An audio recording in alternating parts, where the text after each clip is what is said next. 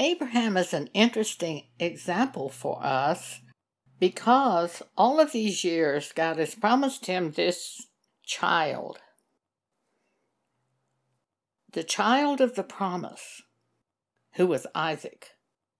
At one point, Sarah, Abraham's wife, gave her handmaid, Hagar, to Abraham to have sex so that they could perhaps produce an heir through Hagar.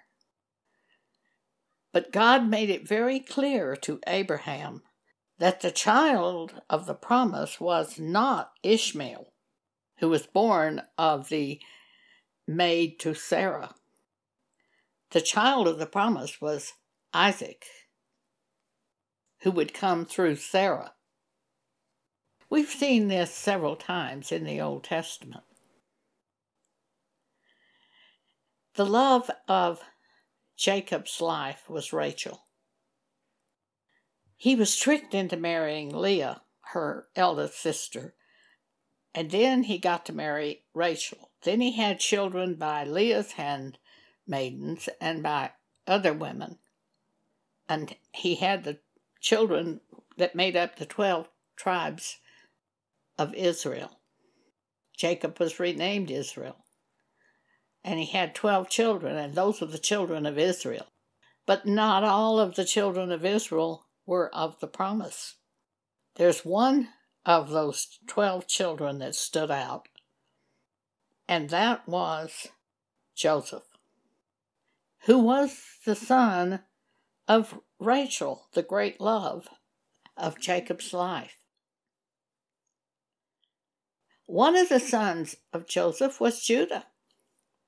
Jesus came through the tribe of Judah. But the child of the promise, in the case of these 12, that child of the election of God, was Joseph.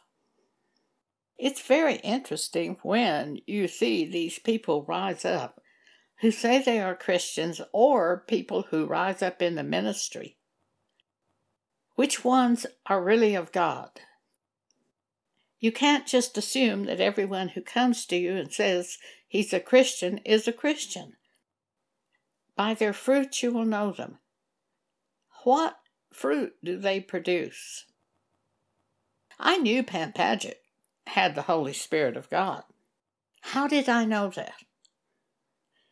When we started the blog in the year 2012, I thought of Pam Paget just as soon as I saw to start a blog.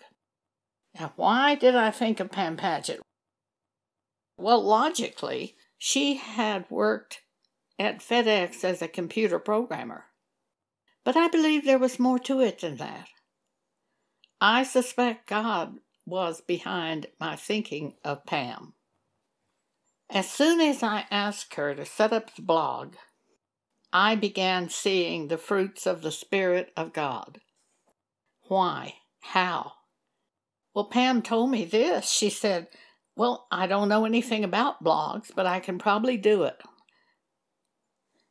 And then later she told me, she said, I just had the idea that I needed to find something simple and go a simple route. That's God. That was God leading her. I knew it was. And when Pam would run into a problem, she didn't turn to me and ask me what to do with the problem, usually. Usually she didn't do that. She didn't even tell me about the problem, usually. She turned to God and prayed, and He showed her what to do. And then afterward, she would frequently mention that, I had a problem with this, and I turned to God, and He told me to do this. That's the Holy Spirit. That's evidence. I knew she had the Holy Spirit. Another woman in our church group was just the opposite. No matter how simple the situation was, she couldn't even do it in real life. When I was injured one time, one of the healthcare workers had brought me some kind of donut or something like that for breakfast. And I asked this woman, would she please get some of those for me? She couldn't even do that. She called me and said, well, I don't know how to, I don't know, is this, blah, blah, blah. It's just trouble. Several times I told her that I didn't know if she was born again. I really didn't have any evidence that she was born again. She'd gone to church all of her life. I guess she was baptized in water, but that doesn't make you born again. I was baptized in water, and I wasn't born again the first time. The second time I was baptized in water, I heard from the Holy Spirit to be baptized. The first time, I just didn't want to go to hell, and that's what they were saying at this church. At least that's what I heard them saying. So you see, the evidence of hearing from God is important. The evidence of something in your life which shows me you are of God. Because Jesus said in the last days, many would come in his name, and they would say he is the Christ, and they would deceive many. So I know this is a major sign of the last days. Counterfeit Christians. They don't mean to deceive us. They think they are Christians. I thought I was a Christian when I was 15 years old and went forward and was baptized in water at Church of Christ. I thought I was a Christian. My life did not change one bit. I just went right on with my life. It wasn't that I was thinking about pleasing God or anything. Until I was born again when I was 37 by God saying to me, Joan, you know these mistakes you've been making all these years? Those weren't mistakes. Those were sins. And I said, sins. I thought they were mistakes. And with that, I was changed completely. I was so different that sometimes I would answer someone and I would think, who said that? It was so different from the way I was before I was born again. That is real change. And when we are born again, we are changed by God. It's not that we learn and improve. We're changed instantly by God when we are born again. Well, so many people have changed themselves by saying, I've got to love somebody. So love is one of the things I've got to do. So they set about in a fleshly way to copy someone that they think loves. And we got all these what's called mockers in the church. Jude said that in the last times there would be mockers. That's people who copy other people. They don't have the Spirit of God. It's not God showing them to do something. They are copying other people that they think are religious. We've got so many interesting examples of that in the Old Testament. Jacob and Esau. That is such an interesting story. In Romans chapter 9, Paul says, the elder would serve the younger. Esau was the elder of the two. But the child of the promise, in that case, the child of the elect, was not Esau. It was Jacob. And Paul even says that Jacob God loved, but Esau God hated. That's in Romans 9. Paul is speaking about the election of God. Well, there's one point in the story where Esau marries a daughter of Heth. And she grieved Isaac and his wife. They were grieved, Rebecca. They were grieved over the wife of Esau. So they didn't want Jacob to marry a daughter of Canaan. And they sent him out deliberately to go to the children of Rebekah's family. In Genesis 27, Isaac had two sons, Jacob and Esau. Esau was the elder, Jacob was the younger. But Jacob was the child of God. And Esau had married this woman. And in Genesis 27, it's verse 46, the last verse of Genesis 27. And Rebekah said to Isaac, her husband, I am weary of my life because of the daughters of Heth. If Jacob take a wife of the daughters of Heth, such as these which are of the daughters of the land, what good shall my life do to me? Esau had married one of the daughters of Heth, and it was just driving Rebekah crazy. And she did not want Jacob to marry a daughter of Heth. Now, in the next chapter, look at this. Genesis 28, verse 1. And Isaac called Jacob, and blessed him, and charged him, and said unto him, Thou shalt not take a wife of the daughters of Canaan. Arise, go thee to Padanaram, to the house of Bethuel, thy mother's father, and take thee a wife from thence of the daughters of Laban, thy mother's brother. And God Almighty bless thee, and make thee fruitful, and multiply thee, that thou mayest be a multitude of people, and give thee the blessing of Abraham to thee, and to thy seed with thee, that thou mayest inherit the land wherein thou art a stranger, and God gave to Abraham. And Isaac sent away Jacob, and he went unto Laban the son of Bethuel the Syrian, the brother of Rebekah, Jacob and Esau's mother. Now look what Esau did. He overheard this. He knew Jacob had left because his mother was sick of these daughters of Heth that he had married. So he decides that he will go out and get a wife that they will like. And who does he go to? See, he's copying Jacob. They always get it wrong. Those people who try to copy people of God always get it off a little bit. It's like a radio station that just isn't completely tuned in. They try to do the same thing you do, but they're always a little off because they don't have the Spirit of God. They are trying to copy people of God.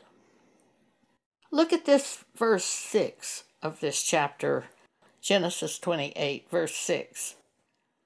When Esau saw that Isaac had blessed Jacob and sent him away to take him a wife from his mother's family, and that he blessed him, he gave him a charge, saying, Thou shalt not take a wife of the daughters of Canaan, and that Jacob obeyed his father and his mother. Look at verse 8. Esau, seeing that the daughters of Canaan pleased not Isaac, his father, then went Esau unto Ishmael. He's going to marry one of the daughters of a granddaughter of Abraham, thinking that will please him. But he went to Ishmael. The child of the promise was Isaac. He went to Ishmael to get a wife. There is no way he's going to be pleased with the daughter of Ishmael that Isaac is. He's the child of the promise. That's just like us today. Those who are copying God are always trying to please us. They're not trying to please God. They're trying to please me. We had a woman like that in our church group. I mean, she troubled me for 39 years. And she was such a nice person. And every time she spoke, almost, I was troubled and grieved. And I felt so guilty. Some of you have gone through that same story. They're so nice. And yet you don't like them. Why? You don't like what they're saying. You know it's wrong. You know the way they're going is wrong. You know these things are wrong. And you feel guilty because they are so nice. That's the story of Esau. So Esau went to Ishmael and took unto the wives which he had, the daughter of Ishmael, Abraham's son. to be his wife, thinking it would please his father and mother. The daughter of Ishmael. He didn't get it at all. He did not get the picture at all. Isaac was the son of the promise, but Esau wasn't. Even before they were born, even before Jacob and Esau were born, even before they had done anything, Paul tells us in Romans 9, in God's view, he loved Jacob and hated Esau.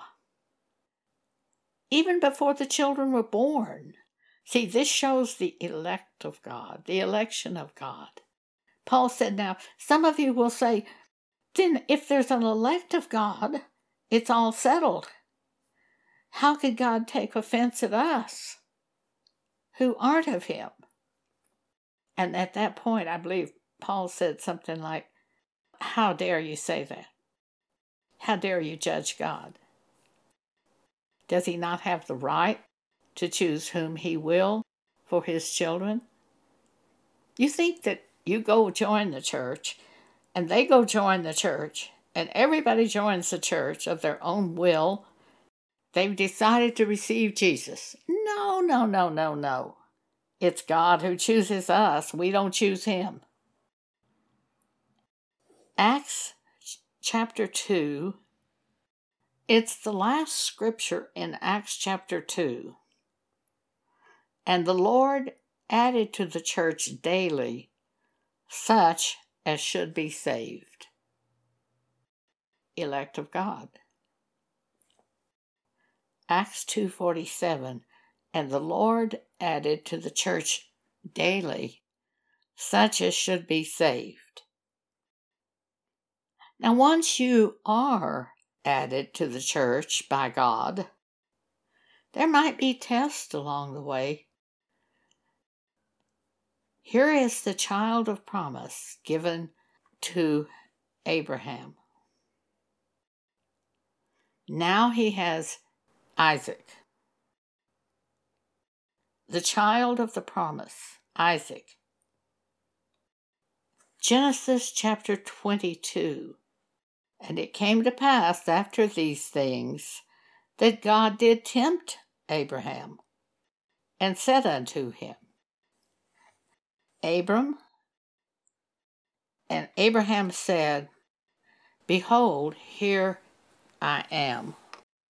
And he, God, said, now look at what God said, Take now thy son, thine only son Isaac, whom thou lovest, and get thee into the land of Moriah, and offer him there for a burnt offering upon one of the mountains which I will tell thee of.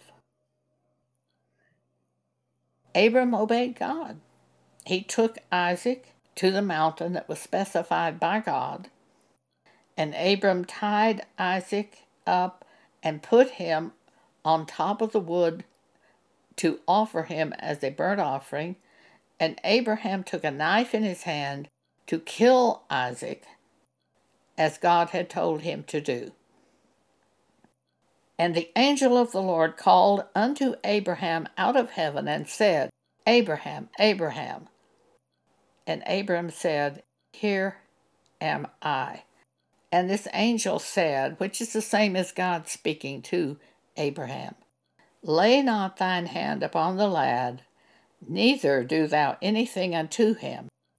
For now I know that thou fearest God, seeing thou hast not withheld thy son, thine only son, from me. And the angel of the Lord called unto Abraham out of heaven the second time, and said, and this is God speaking through this angel, By myself I have sworn, saith the Lord, for because thou hast done this thing, and hast not withheld thy son, thine only son, that in blessing I will bless thee, and in multiplying I will multiply thy seed as the stars of the heaven, and as the sand which is upon the seashore, and thy seed shall possess the gate of his enemies, and in thy seed shall all the nations of the earth be blessed, because thou hast obeyed my voice. Even to the point of killing Isaac. But Abraham reckoned something, and we're told that in Hebrews 11.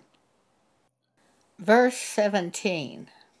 By faith Abraham, when he was tried, offered up Isaac, and he that had received the promises offered up his only begotten son.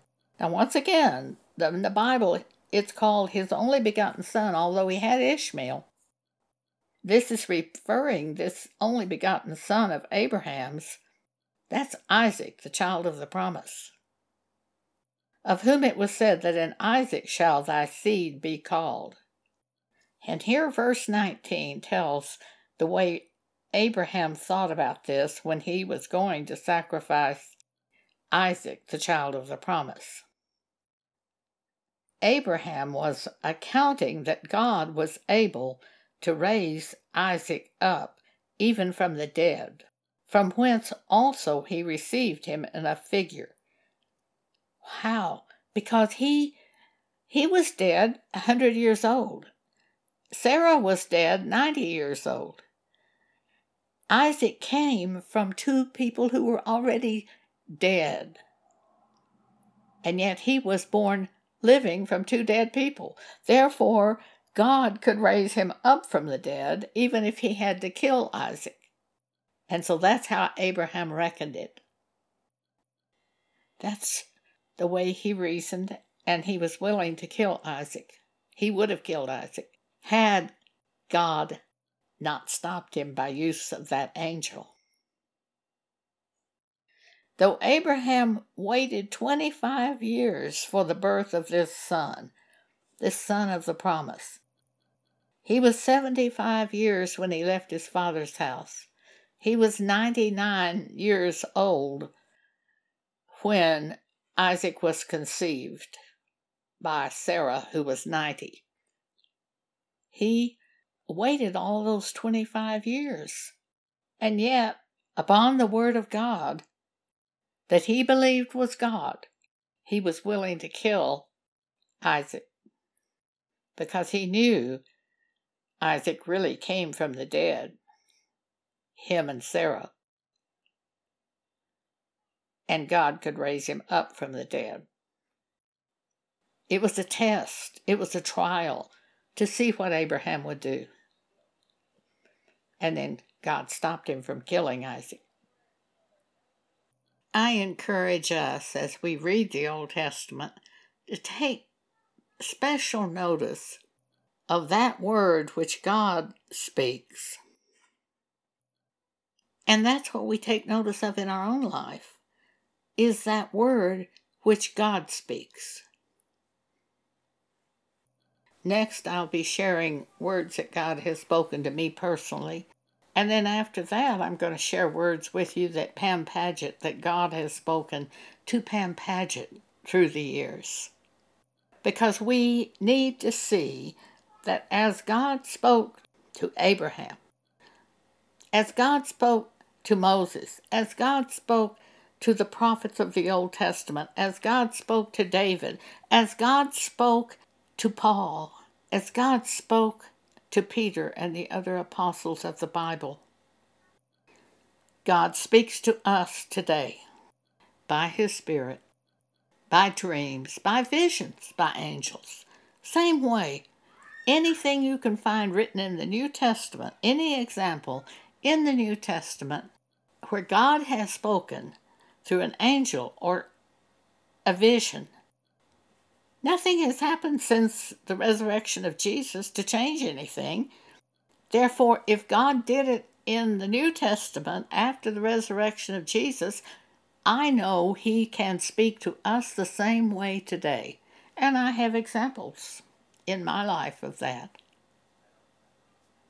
Mostly God speaks to us by His Spirit, who brings ideas to our mind. But we have dreams. I've often been warned in dreams and have changed my whole direction because of that dream.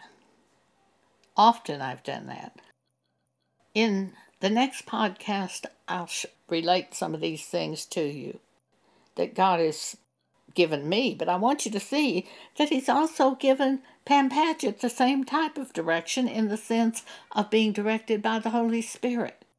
If you aren't directed by God, by the Holy Spirit, or any of these things, and if only thing you did was go forward at some altar or church and, so to speak, receive Jesus without being shown Jesus by God, or called by God, or given anything by God, you might not be born again. If you aren't changed by God, I would be willing to say you aren't born again. If you aren't a different type of person today as a result of something God has done, not what you did, what God did, then it will be very hard for me to believe that you're born again unless you report what God has done. Now, with some of you, you just don't report what God has done. I don't know why you don't report it. You see in the Bible they reported what God has done. I report everything to the church. I report everything that God has done in my life. I put it out there for you to see it. Not to prove I'm of God, but for you to see what God has done, knowing that if you're of God, He'll report to you. He'll do the same thing to you. I mean, other than the calling, you may not, we have different callings, but I mean, the same way, by the Holy Spirit. He'll speak to you by the Holy Spirit, or by an angel, or by whatever means He needs to speak to you, a dream. But He speaks to you. That's the point. You may not be telling it. I think you should be. It encourages other people. And in closing today, I'll read one scripture from Philemon. Philemon chapter, verse 6, there's only one chapter. Verse 6, that the communication of thy faith may become effectual by the acknowledging of every good thing which is in you in Christ Jesus. The communication of thy faith may become effectual by telling other people what God has done in you, by sharing it. Philemon, verse 6, that the communication of thy faith may become effectual by the acknowledging of every good thing which is in you in Christ Jesus. Think about that. Your faith develops that way, by telling what God has done. Not what you've done, what God has done. Now, after you tell what God has done, then you tell how you obeyed Him. And that makes your faith more effectual. But it's that communicating of what has happened in your life that really makes your faith effectual. Thank you for allowing me to speak this with you today.